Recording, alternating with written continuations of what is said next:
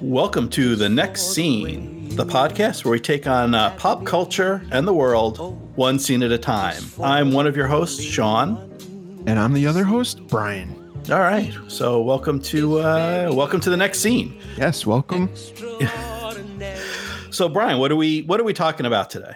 Well, today we are talking about the 1990 Bill Murray's first and only directorial debut and only basically his only movie to ever be directed, Quick Change. This movie is not on a lot of people's radars, and that's one of the reasons I wanted to kind of talk about it, because I don't think anybody else has, and people need to see this movie. They need to get out there. This is an underrated 90s classic. I call it more of a dark comedy. Some people refer to it as a crime dramedy. Like I said, this is Bill Murray's first directorial debut, his only one. And the scene we're talking about is the very beginning, where Bill Murray plays a character called Grim, and he's going to rob a Midtown Manhattan bank. And the first scene starts with him on a train, dressed up in clown makeup as he rides the subway to Midtown and enters into the bank, sticks up everybody, robs the bank, and has to exit out without the police realizing who he is. So the first thing I wanted to talk about in this was when he's on the train. This is the very first opening scene. The camera pans to just normal everyday people, and then you see Bill Murray in clown makeup, which I thought was an interesting choice. In the 1990, he's still a big star, but to put your lead character and Bill Murray completely covered in makeup, not that you couldn't recognize him, but it's not him as I think people would know. What do you think about that choice there? Yeah. So some unexpected and interesting choices you make. And you mentioned this is so the only feature film that Bill Murray directed. This is also the only feature film that he produced. So he's writer, director, star here. Now he did produce some TV specials. There was a Bill Murray Christmas special a few years ago and things like that he's produced. But in terms of feature films, his only turn as director, only turn as producer, and to start off, with your star in makeup. Now it's pretty recognizable, and they kind of run the credits. So I think, I don't think they're fooling anyone. We know it's Bill Murray, but still that choice and the juxtaposition of like all the men in their suits and ties going off to work on the subway in Manhattan, and then full clown makeup, full clown regalia, the big shoes, the red nose. He's got a bunch of balloons, helium balloons that he's holding. It kind of it kicks you off that like, all right, this is going to be kind of a crazy ride. And this is kind of a real, like the return of Bill Murray in a sense. Now he had taken, and we talked about this. If you listen to our coverage of Scrooged, the holiday movie, Bill had taken off a few years from acting to kind of find himself. Came back with Scrooged and Ghost in '88 and Ghostbusters 2 in '89, and neither one was really well received. I know I love Scrooged. I think it's one of the best Christmas movies of all time, but I may be alone in that. And Ghostbusters 2, like obviously a big movie, but I don't think it never reached the heights of the first one. Yeah, it doesn't really compare well to the first one. Like, so this coming out in 1990 is really a return of Bill Murray as a comedic actor. And we're gonna stick him, behind makeup, under, this exaggerated, oversized clothing, like really, like old school type clown, like a 50s, 60s bozo type character. That really, swallow. It's where the clothing and the makeup is the character. It really, and it'd be the thing where, like, half a dozen different guys were Bozo at one point because it's the outfit, it's not the man underneath. So it's really a brave choice right off the bat. And I just want to say this movie was also not well received. It did gain a little bit of a following. I think it's great. That's why one of the reasons I did want to talk about it, but I don't even think it made back its budget.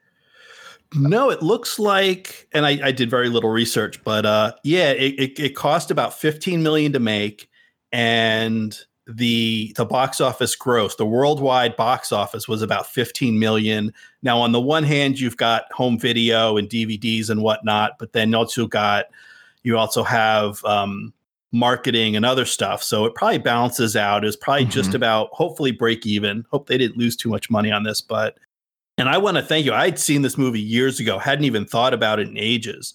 And watching it back for the podcast, I'm just like, oh, wow, this is like just an undiscovered gem. That's right. I mean, it's the reviews are generally good. And like people that see it, the audience reviews are generally good, but it's not, for whatever reason, it's just not well known. And maybe it's just overwhelmed by, it's Bill Murray of the Ghostbusters and Groundhog Day and Caddyshack and all these, just mountains of movie comedy, right, that it kind of gets lost in the mix. But I don't know. I think if you see it, you'll like it. And it's just a case of a lot of people haven't seen it.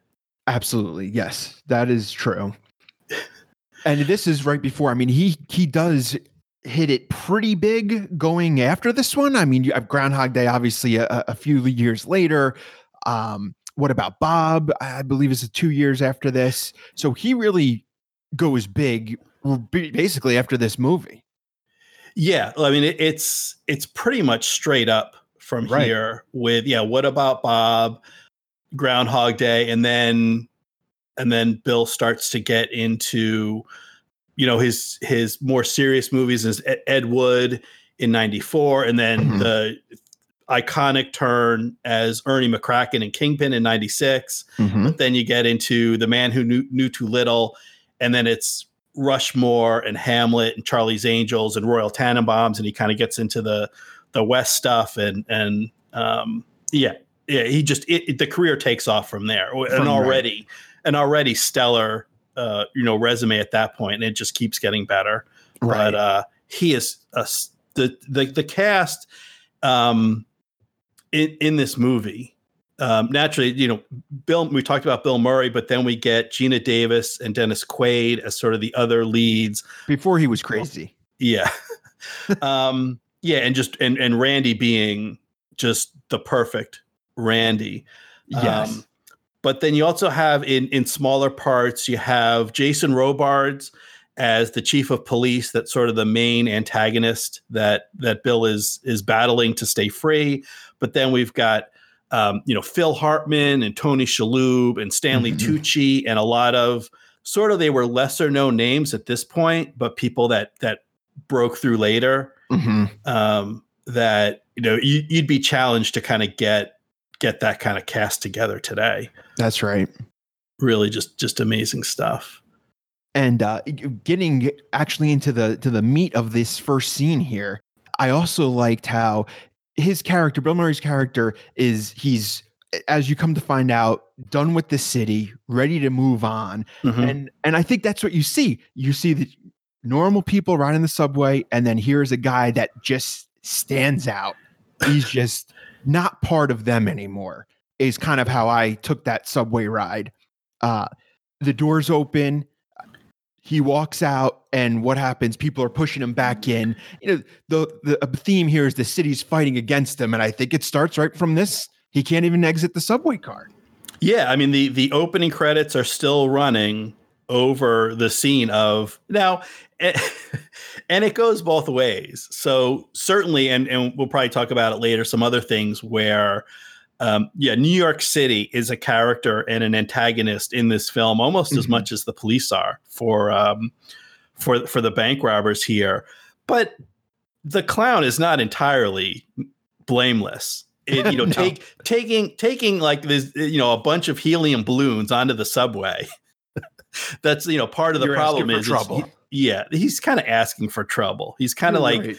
he does for all the, we'll see, like as you watch the movie, you'll see he's very smart and meticulous in planning this robbery, but you'll also see like he does himself some damage as well. There's some self-inflicted wounds, and I think the bringing the balloons on the subway is one of them. But yeah, and we'll see like a few of the faces that we see on the subway show up later in the bank as well. There's definitely at least one, but yeah. So in the very beginning, he is like literally against the stream as people are coming on to the subway car. He's fighting to get off. And he's walking through New York City. I mean, it is funny watching him dressed as a clown walking through the city.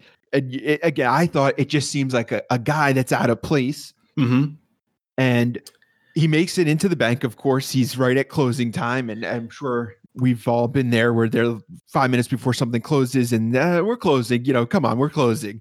Yeah. So this is he comes up, when he comes up out of the subway, it's Times Square. And as he's approaching the bank, we can see Grand Central Terminal, the train station in the background. Like this is the heart of Manhattan. This is the most New York part of New York. And yeah, he's not a happy clown. No. Well, we should this is, I will say, so I rewatched the whole movie start to end recently. And there were several times where I laughed out loud. And then there were several times where like I'm just appreciating, more than laughing, I'm appreciating what I'm seeing in the craftsmanship. So even before he gets to the bank, I want to jump up a little bit. So he's on the street, he's making his way, he's walking around, and we see two men pulling a clothing rack on wheels that's full of these full-length fur coats. Probably, if they're real fur, these are probably $10,000 fur coats that they're dragging through the street on their way to the clothing district or something, or maybe a Broadway show, and they run over his clown feet. Right.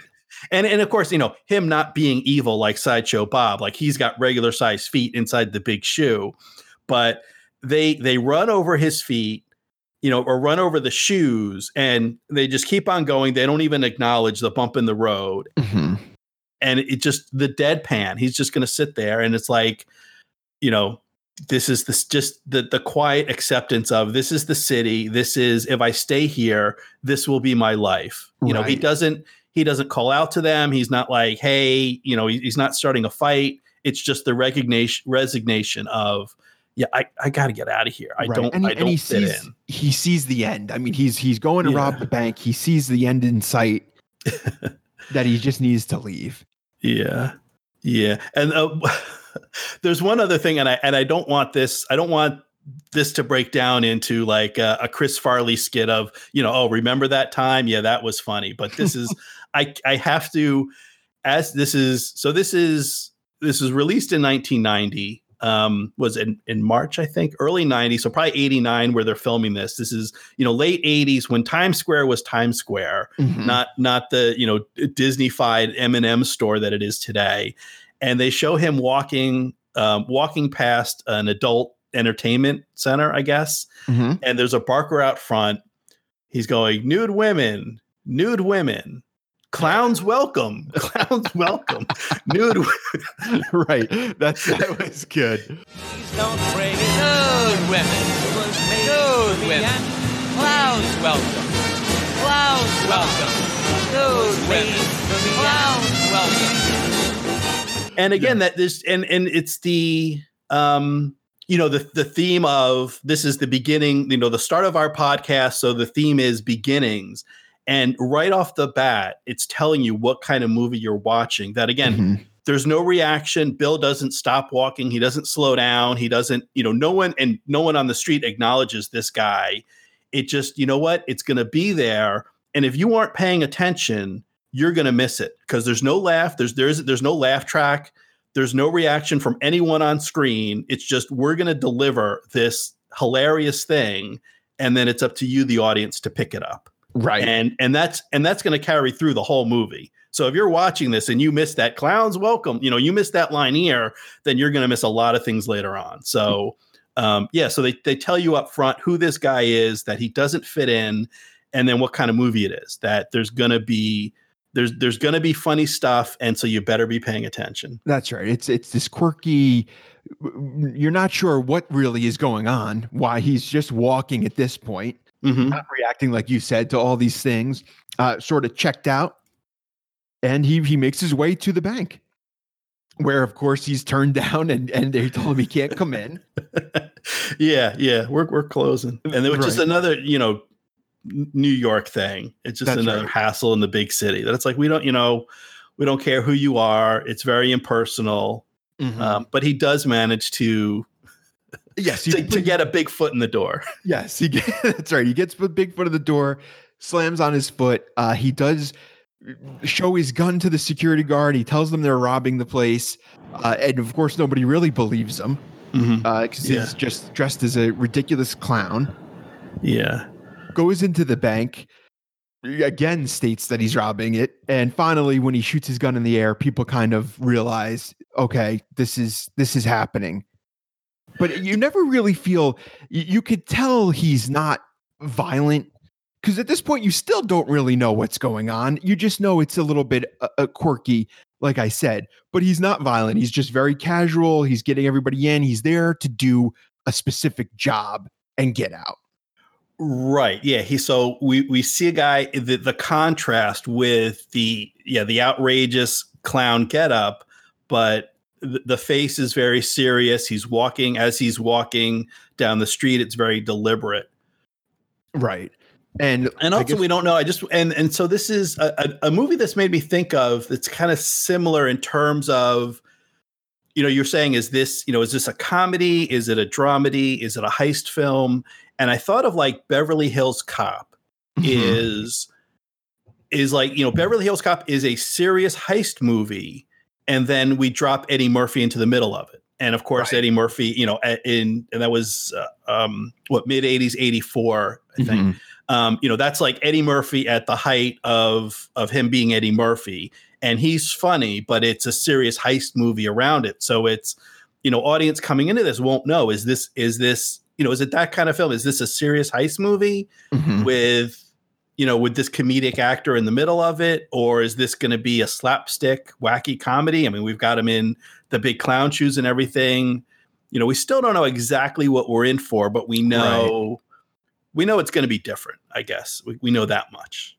Exactly. Yeah. And that's the sequence that you just, leading up to the him saying like it's a robbery and no one like is paying any attention, even moves, right? The back and forth like that, there's like, it's maybe like a minute or 30 seconds of, I mean, this is better. There's whole comedies that don't have as much content as like that minute of the guard where, what the hell kind of clown are you? They're crying on the inside, kind of. Yes, great. That's a great line. And then the guard says, "I'm just an old man." Gives him his gun. Really? Yeah, really? And Bill Murray, oh, really? You're an old man? I hadn't noticed. Hugh, let's not mess with me today, okay? I'm robbing the bank. What the hell kind of clown are you? The crying on the inside kind, I guess. Look, I'm just an old man. Really? Yeah. And then, the no reaction until he fires the gun, and it's like, all right, we've got live fire. Right. So now it becomes serious. We're up in the stakes a little bit. It becomes serious. And this is where we meet the other two main characters, Randy Quaid and Gina Davidson, as people already in the bank, just customers posing as customers already in the bank, and pretty much hostages at this point. Yeah. Yeah. And which is a pretty smart idea, especially I think for back then. It's very clever. Yeah. So I mean, do you think would this work now, or has it been? It's been done several times, but it's been in now that it's been done in a Bill Murray movie. Is this kind of thing well known enough that it wouldn't work in terms of you have your accomplices already in the bank posing as customers? Yeah, I don't think it would work now. I think it would be.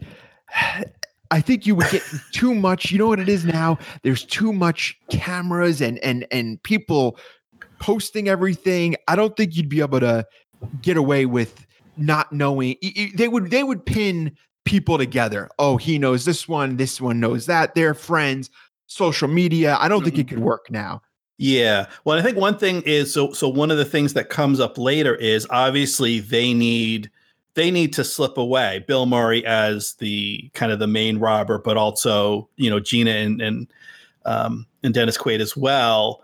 And so they need to separate themselves from the other hostages. And then later on, Ratzinger will notice, hey, where are those other hostages that came out first? Right. Where I think, these days it would be much harder to slip away. And also they'd have, I think, so they do show Bill has to shoot out one camera. Yes. Where these days, I mean, I don't know the last time I was in an actual bank. I mean, I deposit checks through my phone and I hit ATMs and, wherever. So, but I'm guessing if you go into an actual bank these days, there's more than one camera. Right. They'd be everywhere. And so it would be everywhere. It'd be much easier much harder to slip away, and then much easier to figure out, which one of the hostages, who was in the bank before the robbery and who do we not have accounted for now? Right. And I have to give a shout out to Randy Quaid because he just plays kind of just a scumbag. he's throwing up. He's acting crazy, getting himself, okay, we have to send somebody out. We're going to send him out first because he's just such a menace to the other hostages. They don't even want him there. Yeah, well, and that comes out. That's part of the plan. Is the accomplices have to be the first two hostages that get released, so they may get away. Now, I have a question. Something I thought, and I think it was just recently in my recent rewatch that I picked up on it. I thought Dennis or Loomis is the character. I thought Loomis was Phyllis's brother for a long time. Because what's the relationship? It's obvious. So we do later on, we'll see there's a romantic relationship between Bill and Gina. And so they're robbing the bank so they can get money and they can run away together. And I couldn't figure out where does this third guy come in? And I thought, well, he must be he's Gina Davis's loser brother. And that's why Bill includes him in the heist. But it's no, they're not brother and sister. He's just the third wheel of their gang. That's kind of what I see. I did not think they were related. It makes sense now when you mention it, but I just thought that he was kind of a friend. Okay, sort of a third wheel. Yeah, I mean, there's nothing in the movie that suggests that they're brother and sister. I'm just I couldn't. He doesn't fit in with the other two. And yes, that is true. He doesn't. And so I would just say it was something I made up in my head to try to figure out where did they get this guy and why is Bill associated with him? I know, why is Bill associated with Gina? Well, because let's see, she's beautiful and she's smart and, why wouldn't you'd want to be associated with someone like Gina versus Dennis, he's Dennis Quaid. So why would if you weren't related to Randy Quaid? Randy Quaid. Let's not insult Dennis. Oh, what did I say? I was saying Dennis. Ugh. Okay, no, it's Randy Quaid. Right. So if you weren't related to him, why else would you be associated with? Well, in either way, with Randy Quaid or the character Loomis. Right. We never get. I guess so. There's room for a prequel.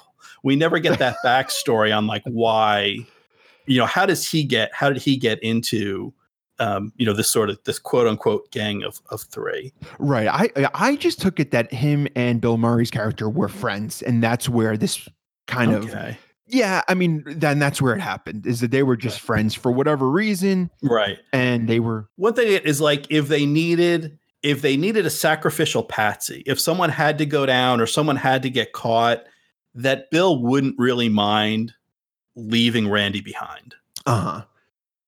That's deep. Is he thinking even 10 steps ahead here?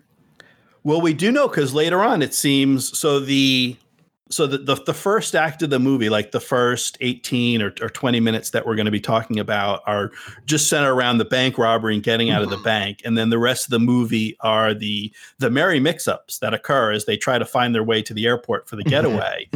And at one point, at several points, it looks like they're not going to make their flight. But at one point, Bill says, well, if we don't make this flight, I've got tickets on a later flight.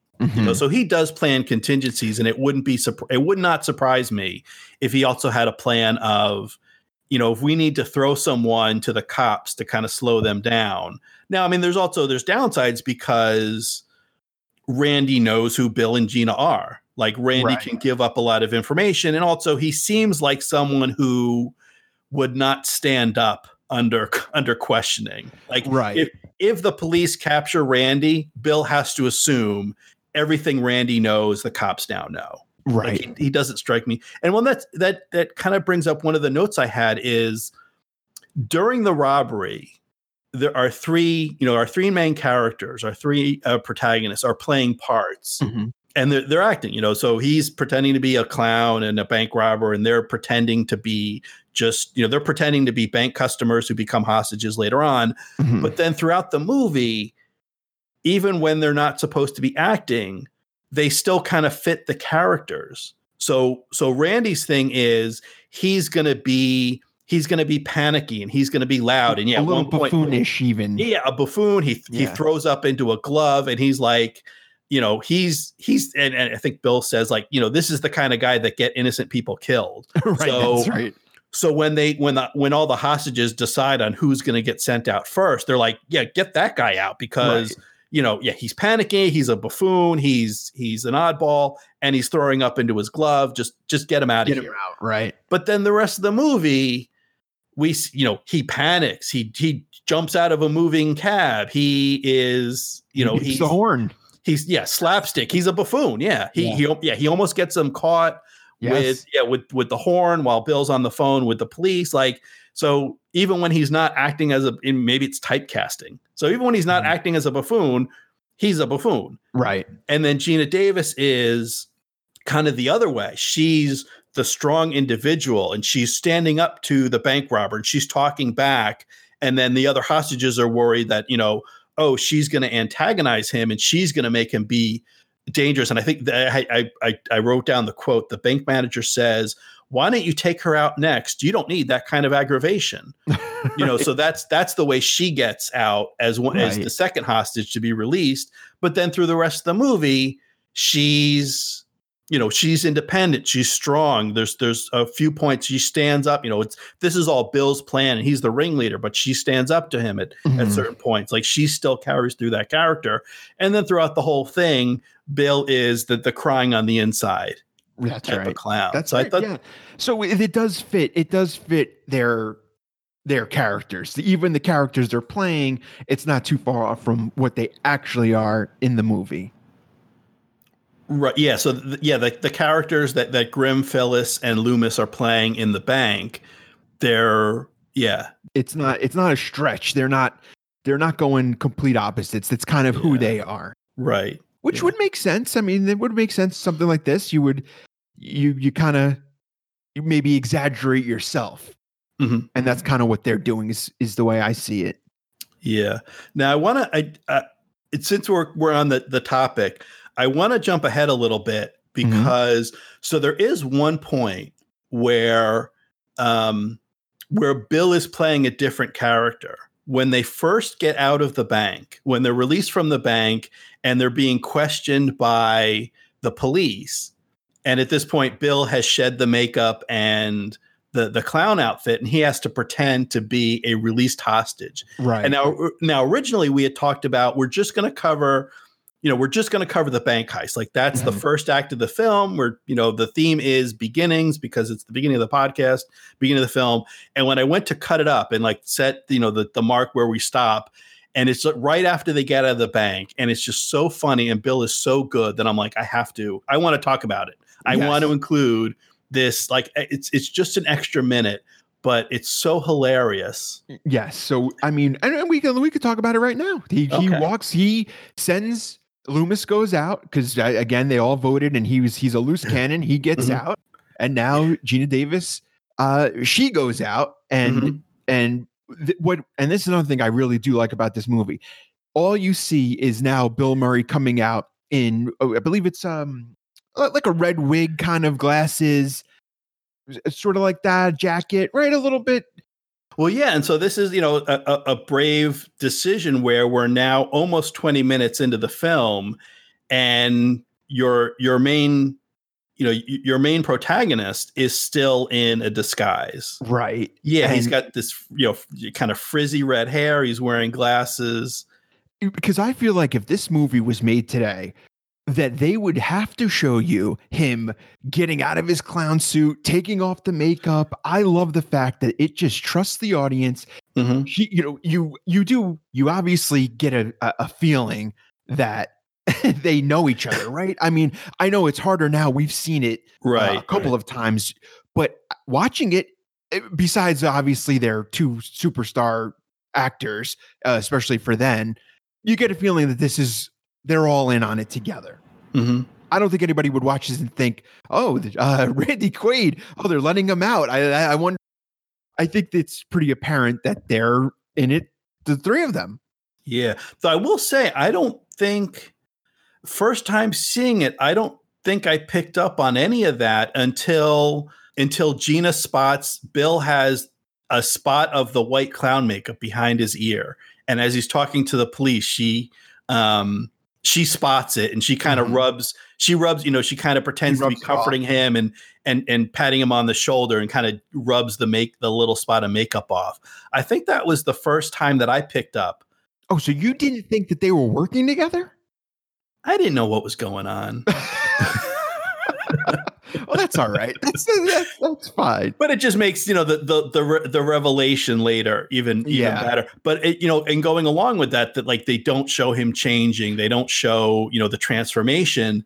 They also haven't shown you what's happened to the money. So it's like, okay, so you robbed a bank and you got out of the bank without getting caught. Right. But if you don't get out with money, then what was the point? That's right. And I think it may be nearly an hour in, like eventually, or no, it's maybe 15, 20 minutes later. So, but I mean, it's a good 40 minutes into the film before they give you any indication. Now, having seen it now, or if you haven't seen it and you watch it for the first time now, I think there's been other heist movies that have done something similar.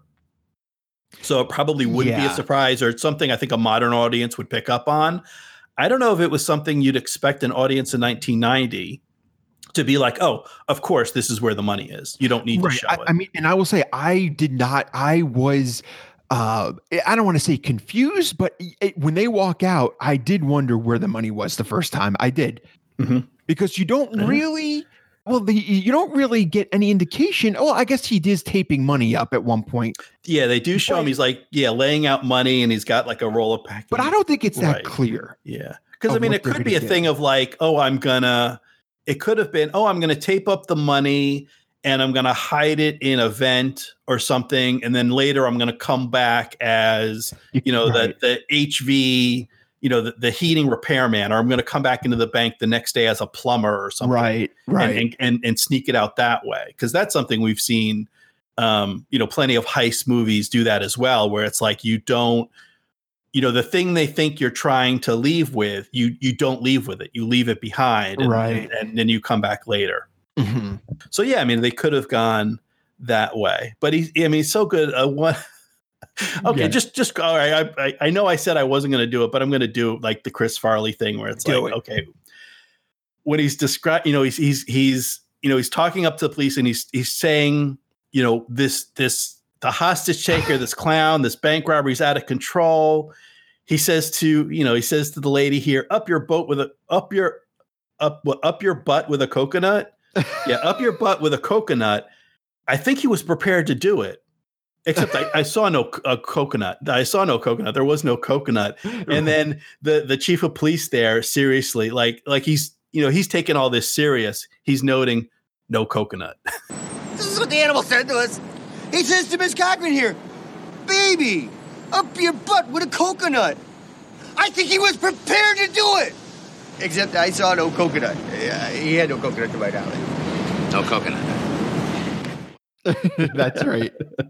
Just like the line and the delivery, because of course, like the police have to take this seriously, and Bill is just so over the top, and that's like another trope of the hiding in plain sight, and you just be so obnoxious that that people tune you out, and that's what Bill's doing here, and it's something he does so well. That's right. And it is, I mean, as you said, the movie's not that long, but for the first act, I mean, 20, probably 30 minutes, you do not see Bill Murray in the form that audience would know him or recognize him until 30, 40 minutes into the movie, which I think is great. Yeah. I mean, it's really, it's really interesting, a choice as well, because also at this point, so okay, he's not a clown. Right. So you expect at some point he's going to come out of the clown makeup, but then the character that he comes out with, the hostage character with the frizzy red wig and the glasses and everything, that could be the character. If you're watching this for the first time, that could be, that's what we're going to see the rest of the film. That's right. But then they kind of, nope, switch it up. Nope, that was another character that, Grimm is playing, another character within the movie. Kind of thing. I mean, as an actor and as a director, it's really, really brave. And also, this is early. I mean, going back to talking about where Bill Murray was in his career, he's still kind of getting his start as a lead actor, because obviously he's very funny, but starting really kind of national attention from SNL, which is an ensemble skit group. Ghostbusters, he's one of those three main Ghostbusters. Little Shop of Horrors, he had like a minor little, pretty much just a cameo in that. Scrooge is kind of his first turn as the leading man in '88, and as we said, that was not very well reviewed or received. But we do love it. Oh, absolutely, and we can see like this guy, he doesn't need Dan Aykroyd and Harold Ramis to carry him. Like, this guy can carry a movie on his own. And I mean, really, it's Gina Davis and Randy Quaid are there, kind of fill out the gang, the bank robbers and the protagonist. But this really is Bill's movie. That he shows he can carry it, and then as a director and as an actor, just to say, I'll go a third of the movie without the audience seeing, without seeing the character as he really is. We're going to put him in costumes. And it's interesting you mentioned that. So this is a little background on the film. So this is based on a book by Jay Cronley, a book of the same name called Quick Change. And this is actually not the first film version of that book. So there's a 1985 movie called Hold Up, which it's a French film. It's I believe it's in, at least the version I was able to find of it is in French. And it's there the bank robbery occurs in Montreal. And just like you said, there is, I didn't watch the whole thing. I skipped around a little bit, but there's like 10, 15 minutes in the beginning that sets up before. It doesn't start with the bank robbery. So they set it up before you get into the bank robbery.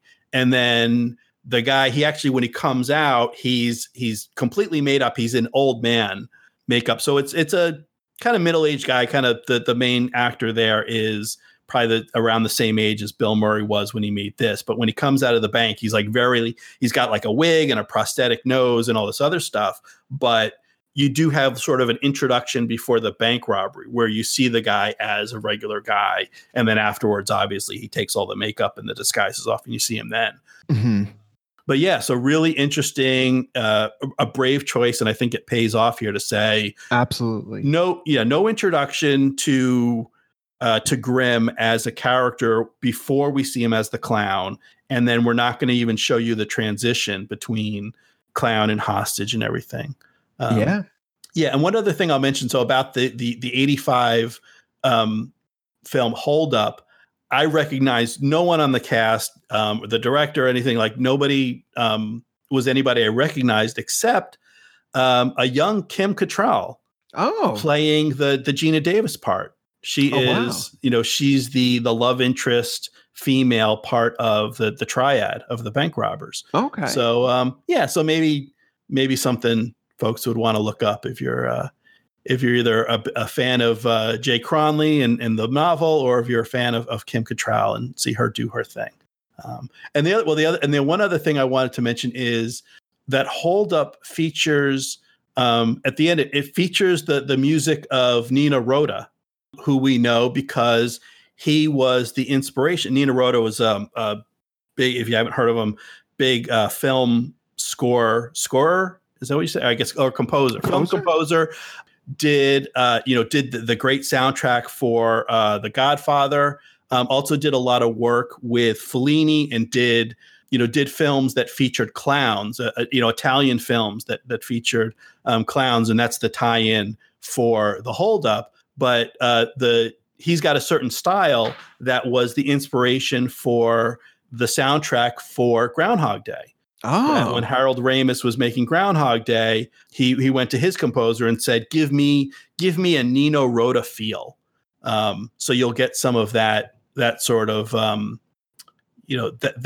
that type of film score, or some of that music if you watch Hold Up. So I just wanted to throw that little bit of trivia to dip in there. But yeah, so really good, brave choice. We see the clown, then we see the hostage, and then at some point later, we actually get to see Bill Murray as Bill Murray. That's right.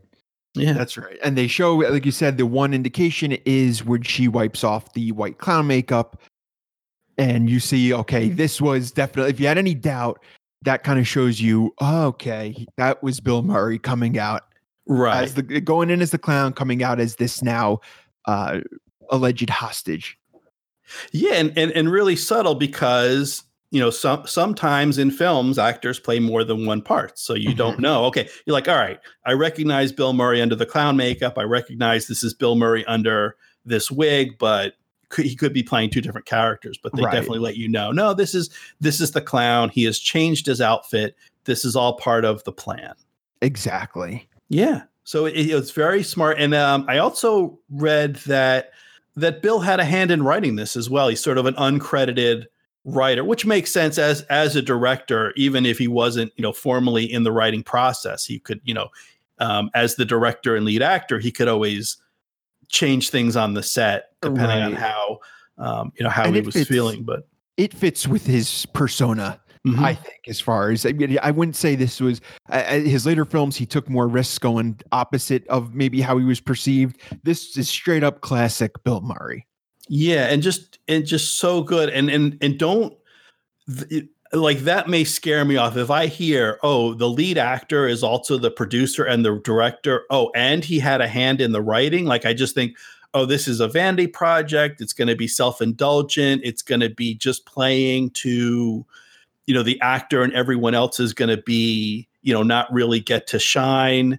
And I think all these actors, and part of it is going back to, again, the great cast that, Gina Davis and Randy Quaid get to do their thing. Jason Robards as that main antagonist, as the chief of police, like, really, the other actors on set get a chance to shine, that it's not, it's not just all about Bill feeding his own ego.